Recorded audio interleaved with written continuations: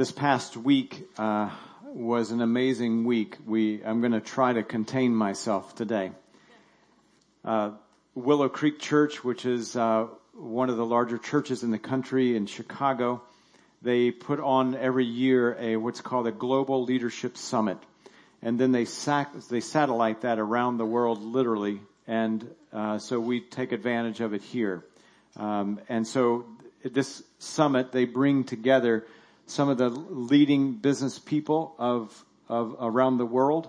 For example, the president of the Ritz-Carlton company was there, and you learn about excellence, about leadership, about defining leadership. And so every year we take our staff. There are also pastors from around the world. This year, Bill Hybels, of course, is the pastor there at Willow Creek. Brian Houston is the pastor of Hillsong Church in Australia. Craig Groeschel, Life Church TV, just amazing man, all of these. So moving, convicting, charged, cried a lot, cried together with a staff, encouraged, inspired. Yesterday, we were doing some breakout groups with men, just had a rich time with 6 men out in the middle of nowhere, in Mayaka City. Sitting in a barn with pouring rain around us, speaking honestly, it was just a rich time. And so if I start crying or yelling or something this morning, it's only because my tank has a lot in it and overflow. So you may be the victims of my week, just to let you know. I was thinking about this week that we're at the 1-year mark. 1 year from today, the Summer Olympics will begin in Rio. And I don't know about you, but I love the Olympics. I tune in, I watch a lot because I'm inspired at many levels. And the purpose of the Global Leadership Summit that we attended this week is that Bill Hybels begins each year by saying that businessmen can learn from the church and the church can learn from businessmen about the excellence of leadership. And when I look at the Olympics, I'm stirred by the effort that's put in on the part of these athletes. I'm stirred by the selflessness of so many of them. They are there for a transcendent cause. We could learn from them as a church. The level of effort and muscle for a status of excellence. The competitive spirit that they have that's healthy, that says, man, we're in this race, we're in this activity, this event, because we're competing. We are competing today against an enemy that wants to rob the advancement of the kingdom of God. We're in a competitive mode to a certain degree as Christians. So I love to watch those Olympics. And one of the favorite things for me personally are the relay races, especially what they call the 4x1, or the 4 racers, 4 runners, and they are running full blast at 100 meters, for 100 meters. Each of them carry in their hands a baton, and that baton then is handed off to an awaiting runner. And today we're going to look at that event as it ties into our life as Christians. Because I think so many times our identity, we start pretty solid as Christians, and then it gets altered and modified as we go along. So we have to recalibrate at times to remind ourselves of who we are. And I'll tell you why. We began this collection called Identity Theft just a couple of weeks ago. And the purpose behind it, the why behind this collection, is that we have established that if we truly embrace our identity that God gives to us, then our feelings are set aside. And when our feelings are set aside and we embrace who God has really made us, then our actions will follow that. We began by looking at us collectively as a church in a culture in America where we are beginning to lose our voice. The voice of the church has become quieter in the press, more negative in the press. Then we can take on this identity like we're victims, and we're truly not. We're victors. We've we know the end of the story, and Christ told us that the gates of hell will not prevail against the church in its forward motion. And if you embrace yourself as a victor, then you begin to act that way. But if you embrace an identity as a victim, you also act that way. You recoil, you become more quiet, and you're less active, and you advance much less. So God says, no, don't look at yourself. We saw many times in the Old Testament where the nation of Israel viewed themselves as a victim, and therefore their actions followed that sense of identity. Last week we looked at Moses, how he had committed a crime in his life, something that was so immoral to culture and immoral to him and immoral to God. And he murdered a man.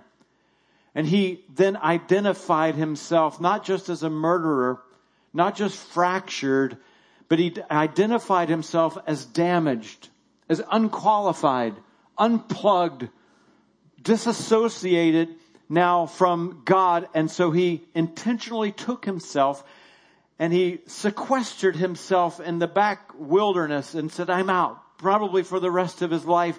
Had God not intervened and re-identified him and said, you're not unable, you're not disqualified, you're very qualified. In fact, the brokenness that you experienced in your life, I'm actually going to use that as a point of strength and not a point of weakness. But it took Moses looking in himself and embracing that identity that God was giving to him, saying, I am able. And then he was off in the races. We're going to revisit Moses today. And we're going to look at an identity that comes from a passage in Scripture that is quite well known if you're familiar with the Bible. It's in Hebrews chapter 12 and verse 1.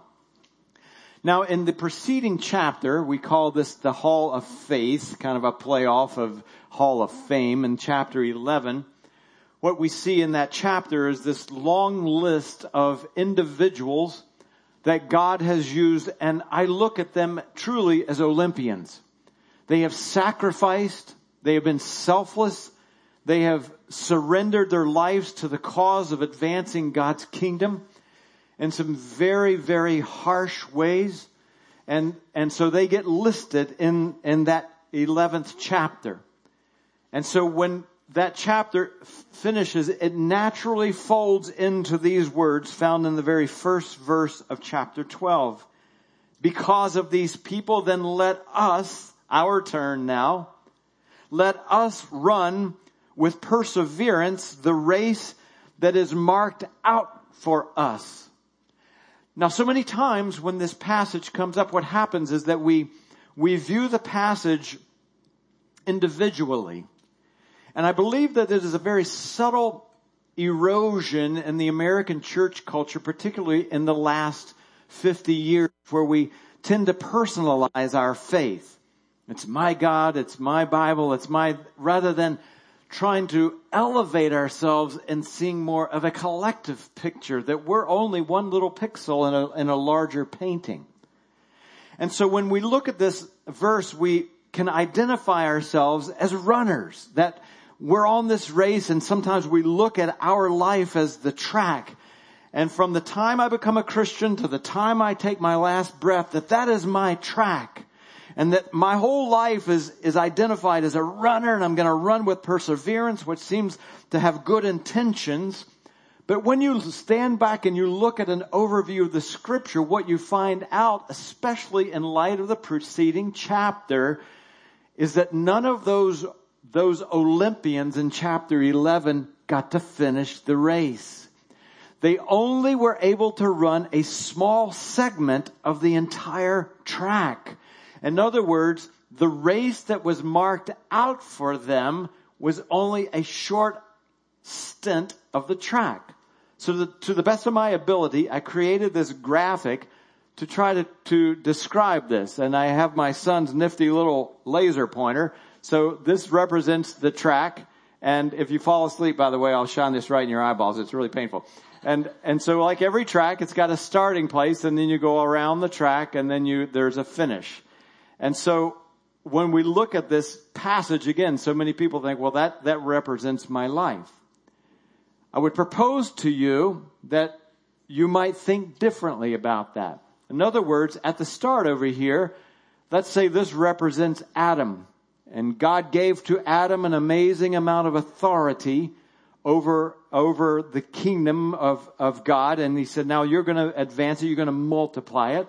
And then let's just say this purple, this is Noah. Maybe that's the track that was marked off for Noah. He wasn't going to be able to run the whole deal, but he was going to run there. And maybe here's Abraham, and maybe there's Moses. That's that yellow one. And maybe here's Gideon and so forth. Maybe David's got a big one over here and whatnot. And you may say, well, I don't know where we are. I don't know when the last day is. But if you come tonight at 6:30, I'll be announcing when the last day of life. No, I'm just kidding. People are visiting like, that's a little scary. Yeah. I told you, Alice, we shouldn't have come to this weird church. Okay. So, we might be right here. By 11:30, we may be gone. We don't know that. Or it might be 2028. We don't know. Christ said you don't know, we won't know the day and the hour and whatnot. And so we might be here. If you read the scriptures, we do sense by the things that we're seeing that we're closer to the end than we are to the beginning. So let's just say, for example, like a mall map where it says you are here. Let's say, for example, you're right here. And I would again propose to you that is the race that is marked out for you to run faithfully in this very small segment that we call life. And if you're willing to realize that, which you really don't have a choice, because when you look at all those people in Hebrews 11, none of them are here. They were only temporary runners, that everyone who has served God has only done so temporarily. And it changes, here's where the switch is. It changes you from being a runner to a carrier. Big difference. Big difference. You see, a carrier has in his or her hand a baton. And all of a sudden, the goals are quite different of a carrier than it is a runner.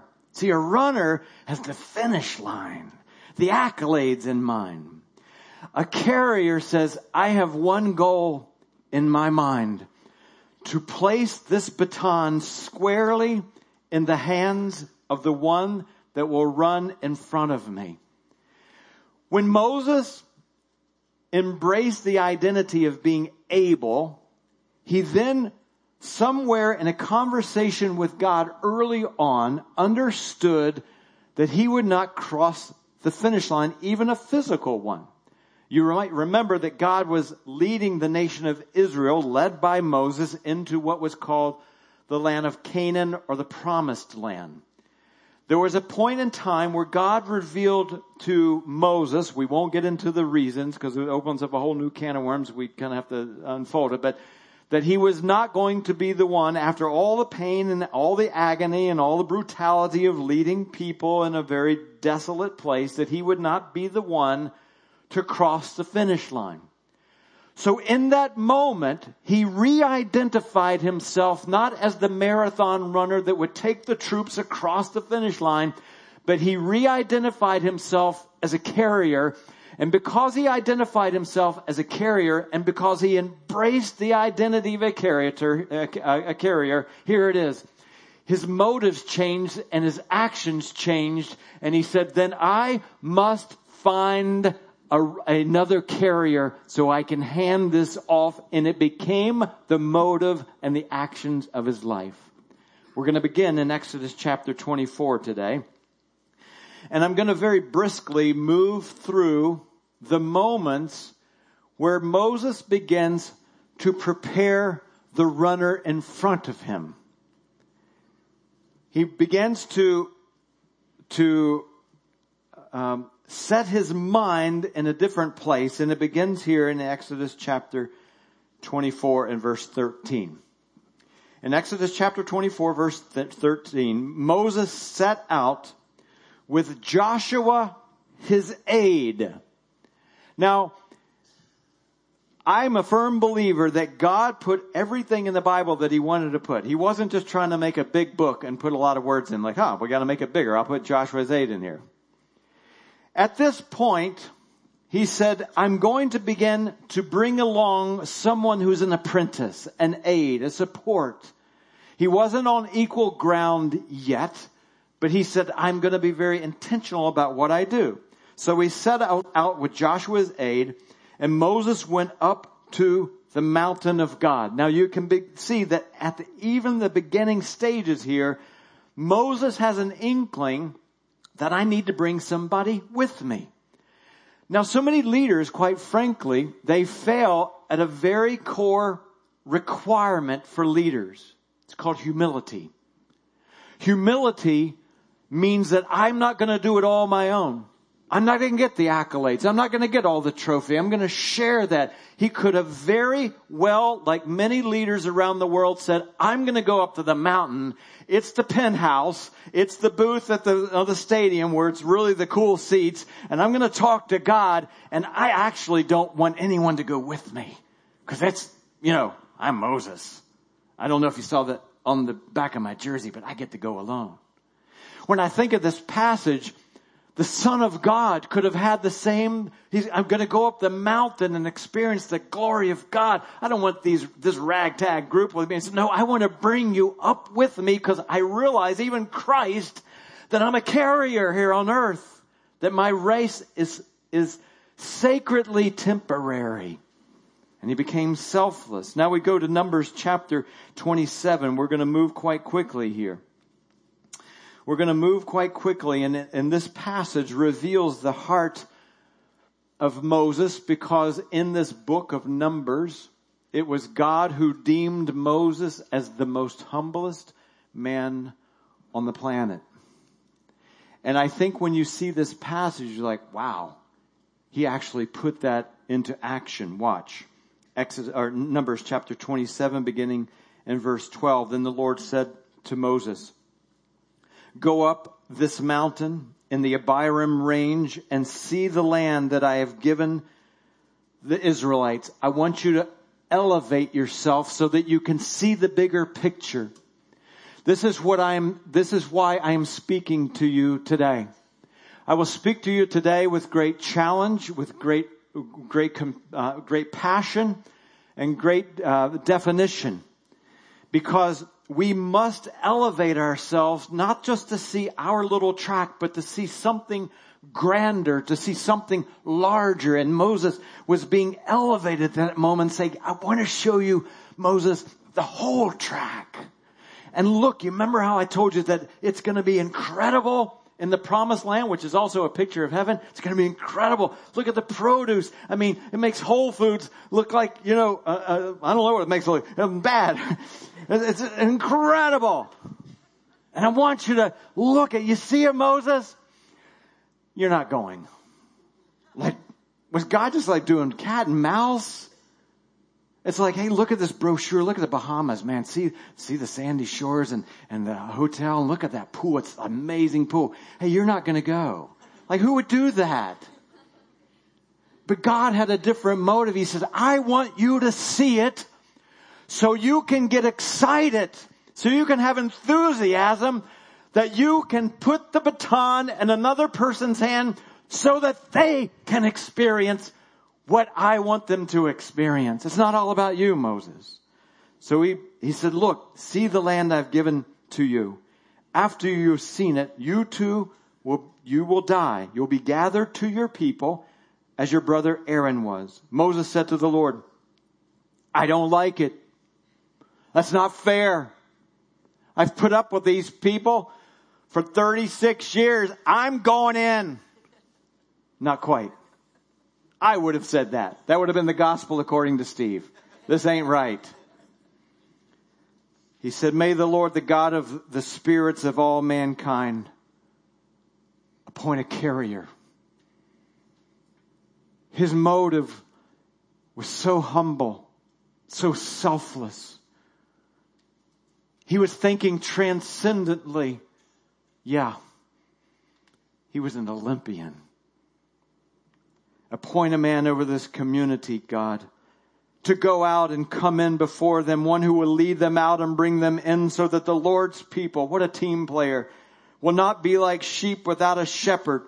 So the Lord said to Moses, This is no longer going to be a concept. You see, my fear, my greatest fear, because I speak to a lot of leaders in the church culture, my greatest fear in the church culture is that we lock into great concepts. The concept of discipleship is a popular concept. But he said, let me put a name on it. He said, God didn't say, oh, then you need to be a carrier. Go, fare thee well. He said, no, let me put a name and a face. It's Joshua. You take Joshua. Discipleship is not just a concept. Discipleship is a reality with a person who should be in front of you in your lane, who you're looking at, and you're like, man, my goal is to give as a carrier the baton to that person. May I ask you, who is in your lane in front of you with his or her hand back right there waiting, and you're running with all your might? A name and a face. Does it come to mind? Moses, take Joshua, son of Nun. I never knew he was a son of a nun. That's weird. That's kidding. A man in whose spirit, and lay your hand on him. Now watch. He begins a strategy. This is why I'm saying it's not a concept. Here's what you're going to do, Moses. I'm going to have you stand before the leader. Have Joshua before the leader, Eleazar the priest. And I want you to gather the entire assembly. And in their presence, I want you to acknowledge him, to commission him in their presence. And I want you to give him some of your authority so the whole Israelite community would obey him. In other words, don't just prep him in private, prep him in public. In our discussion yesterday as men, someone said, yeah, Christ, he never posed. He never acted like something he wasn't. He had confidence. And when you think when he inaugurated his ministry on the very first leg of his race, he stood before the entire crowd, and the Father from heaven said so everyone could hear, this is my son. I love him. I affirm him in front of all of you.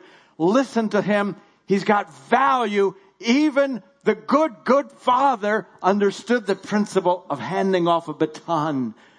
How profoundly and perfectly humble. When I read this passage, I'm reminded that so many leaders are so challenged with giving away their authority. The safest thing that we could do at 360 is have Bible studies and only staff teach them. That would be completely safe. I could monitor the content. I could monitor the way all things are done. But you see, discipleship is a huge risk. There's 100 people in this room that have been empowered to discipleship. And we're saying we give you the authority to go out and do the job that God designed you to do. Not just the pros who get a paycheck, but all the people of the body of Christ. You too get to be empowered to be a carrier. When we listened to the president of Ritz-Carlton this week, he said, we empower our bellboys.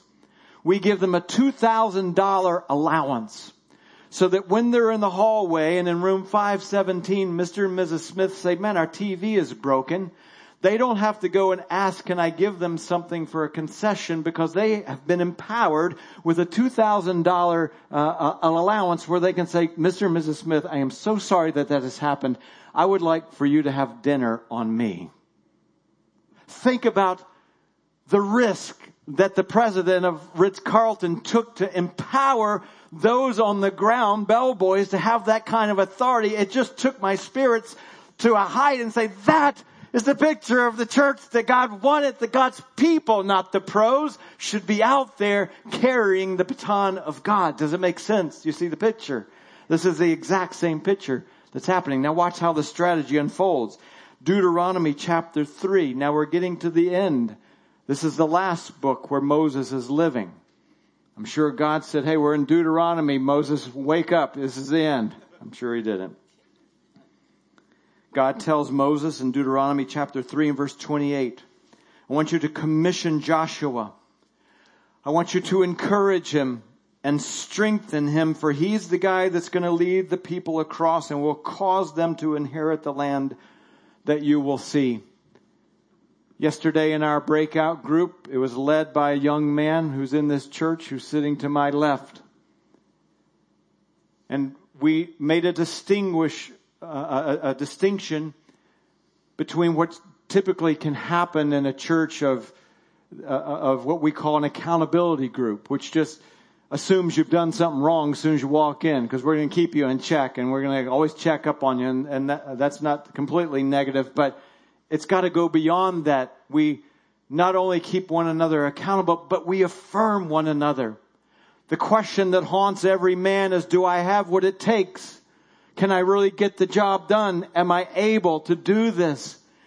And because so many of our fathers never said that to us from a spiritual point of view, or sometimes even from a human point of view, it's a question that fractures our heart. Can I really get it done? What Moses is doing here is what many men don't receive in their life.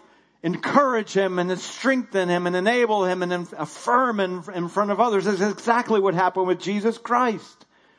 So yesterday in our group of 6 men, I turned to this young man. I say, I'm proud of you. And I want everybody to know I'm proud of you. I'm proud of you for stepping up. I'm proud of you for tackling hard things. I'm proud of you for the change that you're making in your life. And then another guy, organically, we didn't plan it. He stepped up to the plate and said, yeah, over the last year, who you are right now is so different than who you are a year ago. And I'm telling you, there was the power of carriers saying, we're looking at you in front of us in our lane, and we're going to strengthen you and we're going to encourage you. Oh, that God's church would do it more. We would knock the world on their feet if we encouraged one another like that. Don't overlook the intention of Moses. It wasn't just random. It wasn't a sticky note. It wasn't a private email. He did it in front of the whole people. Now we're down close to the end. Deuteronomy chapter 31 verse 3. The Lord your God, now Moses speaking to all the people, the Lord your God himself will cross over ahead of you. He will destroy these nations before you. Look how selfless he's being. He's not even going to be a part of it. He's now encouraging the people. And you will take possession of their land. Joshua will also cross over ahead of you. There's no sniff of self. As the Lord said, then Moses summoned Joshua and said to him, what a moment, in the presence of the entire nation. And he looked him in his eyes and he said, you be strong, son. You be courageous, for you must go with this people into the land that the Lord swore to their forefathers to give them. And you must divide it among them as their inheritance. What he is doing is not only instilling confidence in Joshua, but he's instilling confidence from the people to Joshua. It was a plan. It was a strategy. It was something that he knew that he not only needed to encourage that man, but he needed to encourage the people to say, look, I want to tell you who I've got my eyes on. And it's not me. I've got it on someone else. And I'm encouraging you to be part of it. Man, the selflessness keeps coming over. Now, final verse in Deuteronomy chapter 34. We're at the end. Now watch this. Now Joshua, son of Nun, was filled with the spirit of wisdom because Moses had handed off the baton. There it is. In other words, because Moses embraced the identity of a carrier and had done his job with excellence and selflessness. Because of that, because he laid his hands on him, so the Israelites listened to Joshua and did what the Lord had commanded Moses. Mission accomplished. There it is. The handoff had been that runner. Moses, he's tracking, man. You know, with everything he's in, because you can't do this the entire track. That's why we're not running the whole track. Yesterday, part of our deal was we shot guns. That's the first time I've ever shot a shotgun or a gun since I was 10 years old. My shoulder still hurts. I'm just being a really wimp, but it kind of hurts there, right? You know. But then we did this thing Was it 200 meters that we ran? Went both ways, round trip? 200 meters? 200 meters, so it's like a football field, right? And then a football field back. And so we were going to jump rope, and we were timing ourselves. And, guys, we're always competing. So we're jump rope. We jumped 50 times. And those, that were really good at it, there were a couple of people like, they looked like. Then it's our time. It's like. Which tired us out even more. And then we were told to sprint 100 meters, pick up a bottle and sprint back, do 25 push-ups, sprint another football field and sprint back. And every single one of us, we're jumping rope, and then every single one was like, until we were out of sight. And then it went like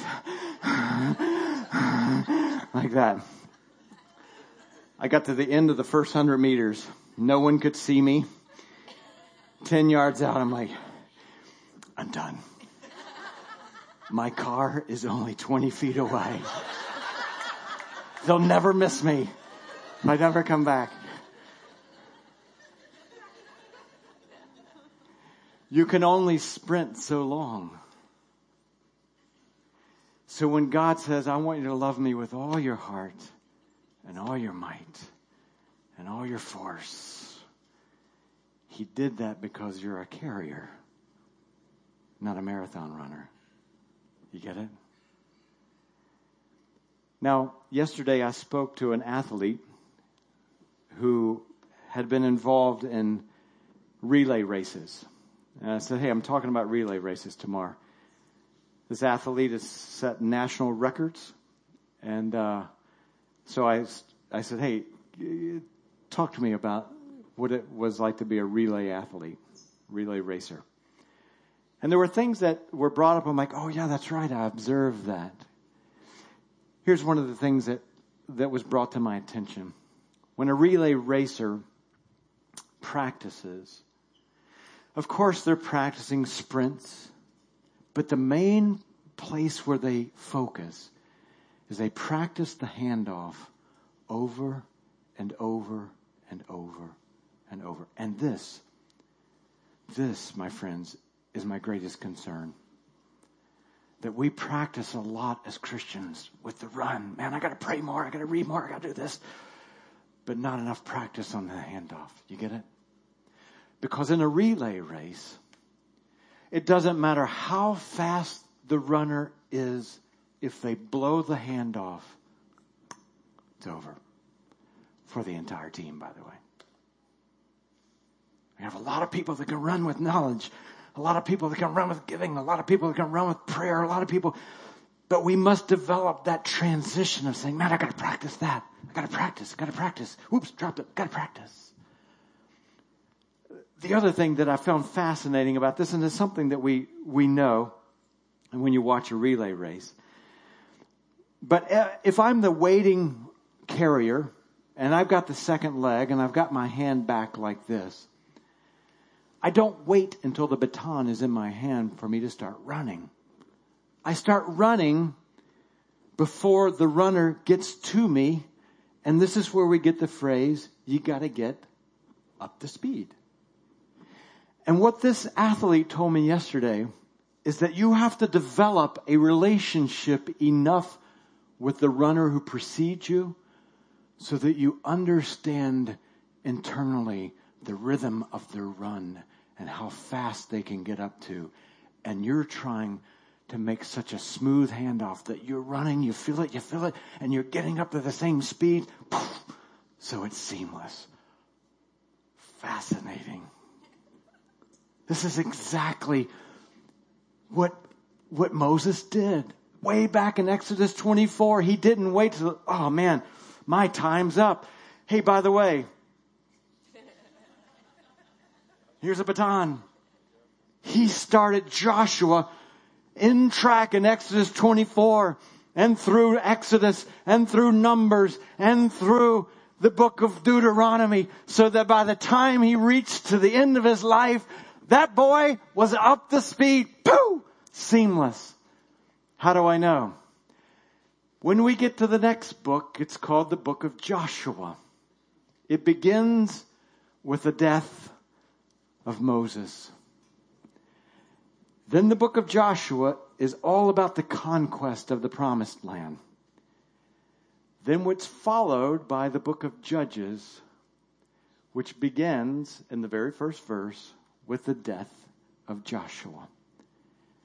Now the contrast here is fascinating. Fascinating. Watch what happens on the first verse of the book of Joshua. The definition, the seamlessness of what happens. Watch. Joshua chapter 1 and verse 1. After the death of Moses, it begins with Moses' death. After the death of Moses, the servant of the Lord said to Joshua, son of Nun, Moses' aide. He's reminding us again. Don't forget, this was the apprentice who is now going to become the leader. I find God brilliant. Brilliant. Exodus 24. But there it is again. He did not have to put it in there. But he's reminding us, don't forget, you need an apprentice in your lane. So God said to Joshua, son of Nun, Moses' aide, Moses, my servant, is dead. Now then you and all these people get ready to cross the Jordan River into the land that I'm about to give to them and to the Israelites. May I say to you, when I observe this verse, that the results of a strategy are always tangible. The results of a strategy are always tangible, measurable, touchable. The results of random are hard to see. We have left mentorship, discipleship as a concept, and we hope that it will just happen randomly. That's why we don't see such tangible results. The thing that absolutely that fuels my heart in this church is that we're seeing extraordinary, tangible results, because our discipleship track is not like, hey, y'all, get together. It is a track with real things to do and real assignments and a real map and real goals and real measurables. And we bring those measurables in with real affirmation. It's a plan to get that runner up to speed. I have been discipling a man in this church, a young man in this church, for 2 years, and we're ready to cross the line. We're already talking about who he's going to disciple. Man, he is running as fast as I can, and the joy is off the chart. There is a joy that comes with tangible results, isn't there? You paint a fence, you look at it at the end like, hey, that's cool. It's not the concept of painting a fence. The fence is painted. It looks great. And when you have a strategy like Moses did with Joshua, then you think, oh, that's cool. Here's another one. Did you notice that the mission was uninterrupted even with the death of a major player? That's because of all the preparation that went into that. And as a result, are you ready? Battles, major battles, were won. Now, many people have picked up on this Moses-Joshua relationship. In fact, there's a major ministry in the U.S. called the Joshua Project about, discipling and making disciples, etc. But I would propose to you today that there's also a Joshua problem. There's always a problem, isn't there? That tension makes for a good story. Here it is. Fascinating. You can read and study on your own Joshua chapter 1, 2, 3, 4, 8, 18. Pick a chapter. Here's what you will not find in the book of Joshua. You will not find in the book of Joshua doing for any other man what Moses did for him. You will not find that Joshua made a disciple. And for that reason, all you know what broke loose when he died. Watch. Judges, the book that follows Joshua, ends with a death, just like Joshua ended with the death of Moses. The book of Joshua ended with the death of Moses. Now, in the book of Judges, in the very first verse, it begins exactly the same, except different names. After the death of Joshua, the Israelites asked the Lord. Now, in the book of Joshua, it began with a statement. Definitive. You, Joshua, will now lead this nation. The book of Judges, at the death of Joshua, begins with a question, because no one had been prepared. After the death of Joshua, the Israel asked the Lord, who's going to be at the front of the line? Who will go up first and fight for us against our enemies, the Canaanites? We don't even know what's going on. We're unprepared. The mission is interrupted. There's not tangible results. Who shall we turn to? This is a picture of what we are experiencing in America at times. Who's leading? What do we do next? Because we lack that strategy. And so what happens at this point is it just starts to unravel, because there is no leader. There's been no handoff. The carrier, the Joshua, who had the baton solidly in his hand.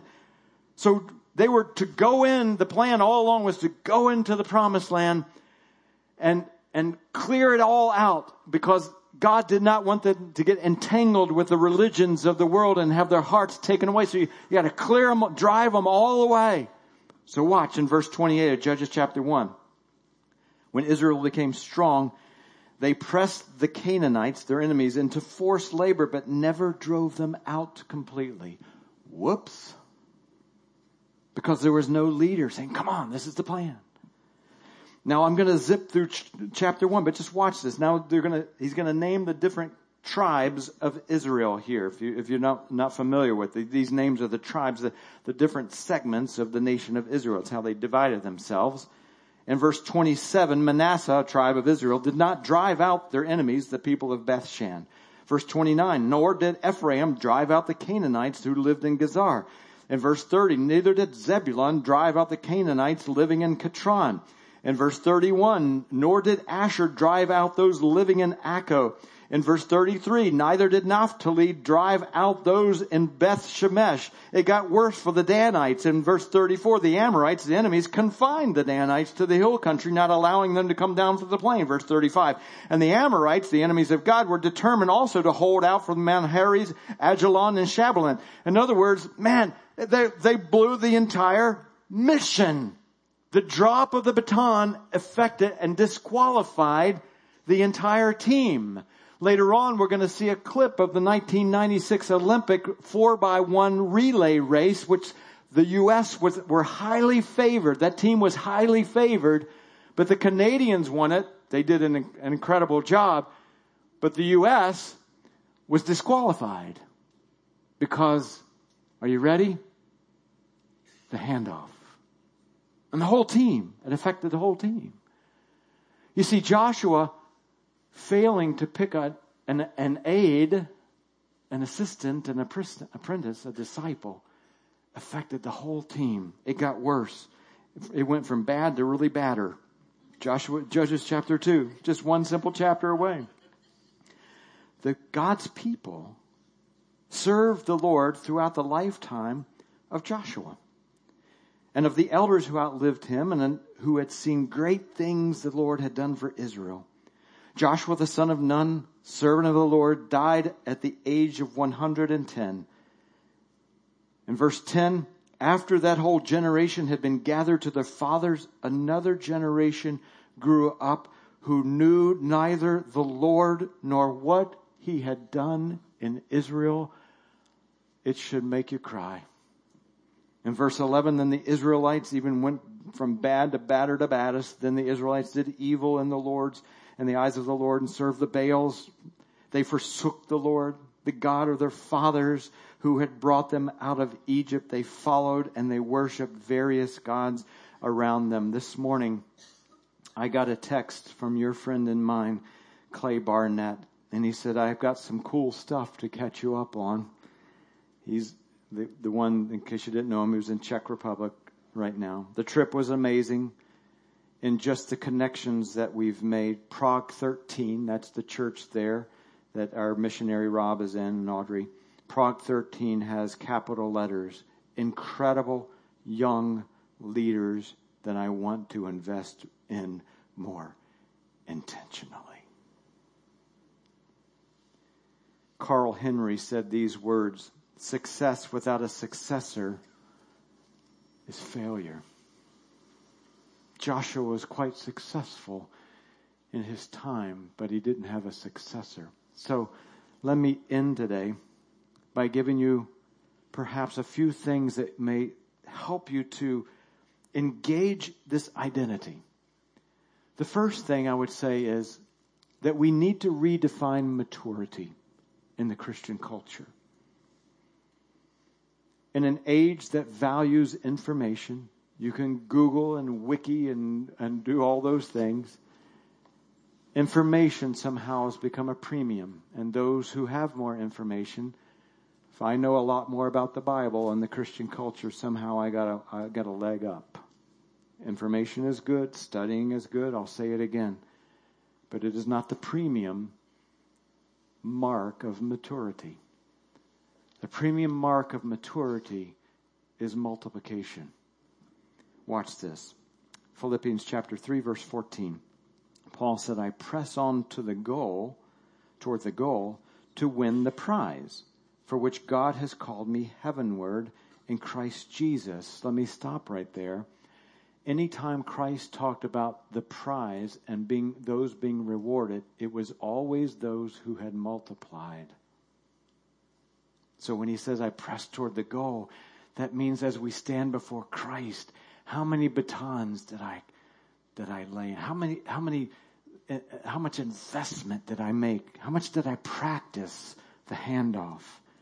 And he said, all of us who are mature should take such a view of things. See, it's a different idea of what maturity is.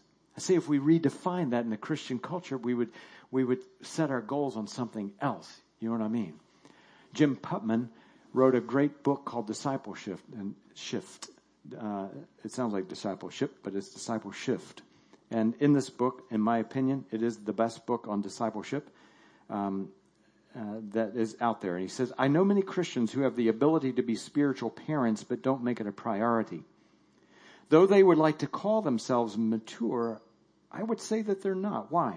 Because they have not prioritized their lives around the mission of Christ, which is to make disciples. I couldn't say it any better. Redefine what mature looks like.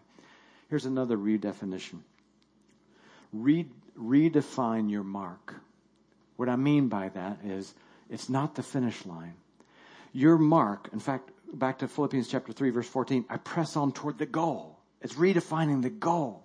You see, the guy that runs the first leg of the race, he's not even thinking, he or she's not even thinking about that finish line. It's all about, to the next guy. And they've practiced. His total goal is right there. It's not all the way around the finish line. It's right there at the handoff. Redefine what the goal is. We probably won't make it. We may not be the church that gets taken into heaven. We may not be. We may or we may not. But I'm acting as if, man, I got a job to do while I'm here. Sometimes people want to ask me deep theological questions. You know, who were the Nephilim? Who were the people in Genesis 6? Who were the chicks in Genesis 6? That nothing there's coming up. And they're great questions. You know, how you know, the certain number of fish. What was it, 154? Why was it 154? Why was it? Okay. Hey, I'll be back. I'm running. You know what I mean? We can easily miss the goal of what we're doing. Hebrews chapter 11:39 talks about all those Olympians in that chapter. And at the end it says, these were all commended for their faith, yet none of them received what they had been promised in this lifetime. None of them crossed over the borderline. So I want to show you this clip from the 1996 Olympics. And I'm going to use my handy pointer here because there's so many runners. I want to point out the running team, the Canadian team. There's 4 runners, right? It's 4 by 1. And I'm going to point to the third runner. And I want you to watch what he celebrates. He is celebrating before the finish line. He's celebrating the handoff. Because that's the thing they've practiced so hard on. He was celebrating when that baton was passed successfully. Watch this. Canada in lane 6, the United States in lane 4. And they're off, and it's up to Robert Esme to run the bend and make the clean exchange to Glenroy Gilbert, and he came flying out of the block. He did blast off. There goes Gilbert down the back straight. Gilbert is in a battle with Tim Hart, and now the third exchange. Marsh and Bruni Surin. Watch this guy right here. Here he comes. Right here. Handoff. Celebrate. Now watch what he does. Go. Go. Oh. Now watch what happens. You see, it's a team effort. You are going to celebrate in heaven like these young men with those who are in your track. Now watch this, because it is a transcendent cause. It is not about them.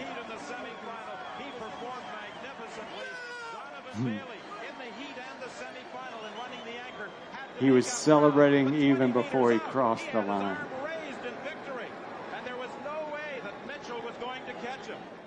Okay, I gotta be honest with you. I watched it 25 times yesterday and cried every time. That moment of the handoff. And then he's saying, the third runner is saying to the fourth runner, go, go, go. Which leads me to our last point that I truly hope will activate your identity. The baton that weighs heavily in our hands. Our motivation is not only the runner who is in front of us, but the runners who have paid the price behind us. The weight is counterbalanced between the front and the back. Philippians chapter 3 says, but one thing I do, forgetting what is behind me, not who is behind me. Straining toward what is ahead. Hebrews chapter 12 and verse 1, since we are surrounded by such a great cloud of carriers. Those who came before us, since we are surrounded by them, they came before us. Let us run with perseverance the race, our leg, which is marked out for us. Now, you've probably wondered why this table is sitting here today. Every 2 or 3 years, I do this illustration. And each of these blocks represents a carrier in time. Let's say we began with Adam. And if you can't sing in the back, feel free to stand. This represents Adam. Perhaps this is Noah, somebody that towed the weight, who came before us. Maybe this is Abraham. Maybe this is Jacob. Maybe this is Isaac, Moses, right down the line, Gideon, David, Isaiah, right down the line. Maybe these lives, maybe this is Billy Sunday. Maybe this is Whitfield. Maybe this is Billy Graham. And somewhere in the line, we fall in this long, privileged line of Olympians. I painted this one red because I wanted to distinguish us so you can see it.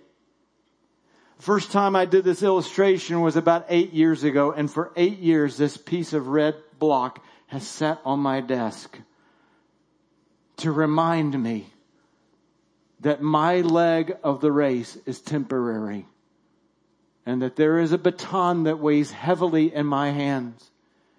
When I came to Christ, it was through a pastor from India. His name's C.M. Titus. We called him Titus. I moved to another city. There was a 70-year-old lady, Helene Royster. She poured into me. She poured Oswald Chambers into me until it flowed out my ears. I moved to another city. Alan Shelby poured into me. Every place I've been, there has been that runner who is behind me saying, run, Steve, run, Steve.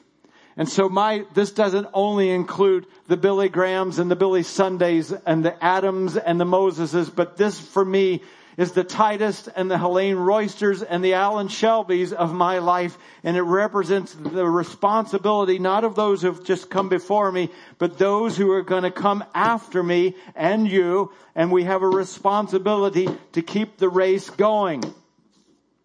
And so when the race begins, I'm going to ask for a volunteer. Chris, come on up. When the race begins, he gets the fun part and starts the race. You feel the momentum coming. But what happens if I say no to them?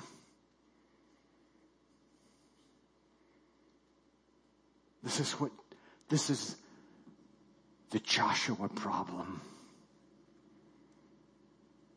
You are a carrier. You owe it to them, and you owe it to them. To strategize, not randomize. To strategize with great intentionality of that man or woman who is in your lane in front of you. Would you pray with me? Father, we're more than grateful, God, for the baton that rests squarely in our hands. It is worn from many years of being carried. It has blood on it. It has sweat. It has tears. It has humility ingrained in its fiber. It has selflessness. It has grit. It has perseverance. It has honor. It has excellence. The baton that is squarely in our hands, God, is not nameless.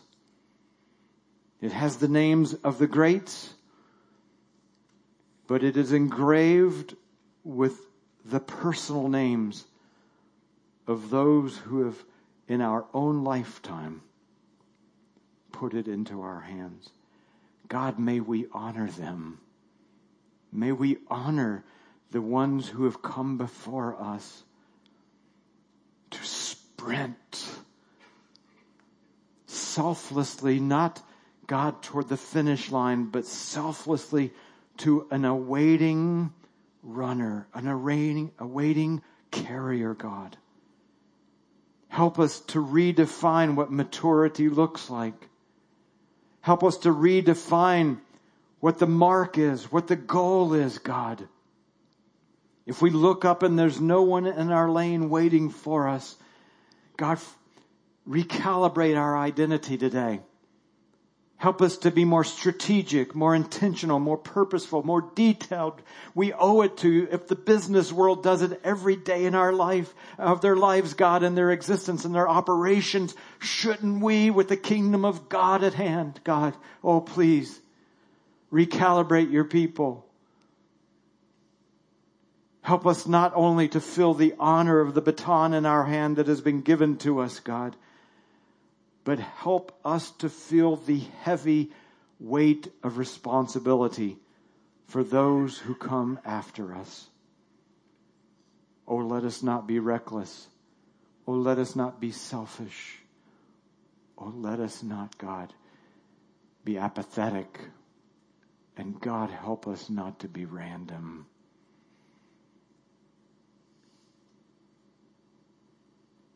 We close our time, God, with thanksgiving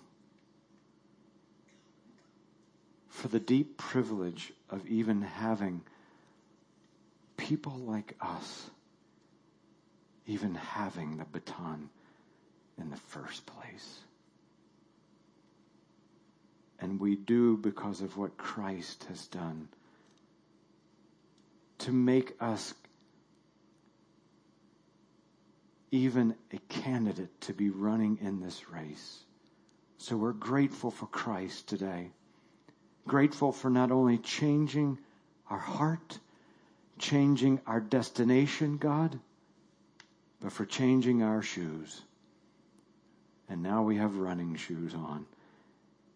May we do it with honor for transcendent purposes. In the name of Christ.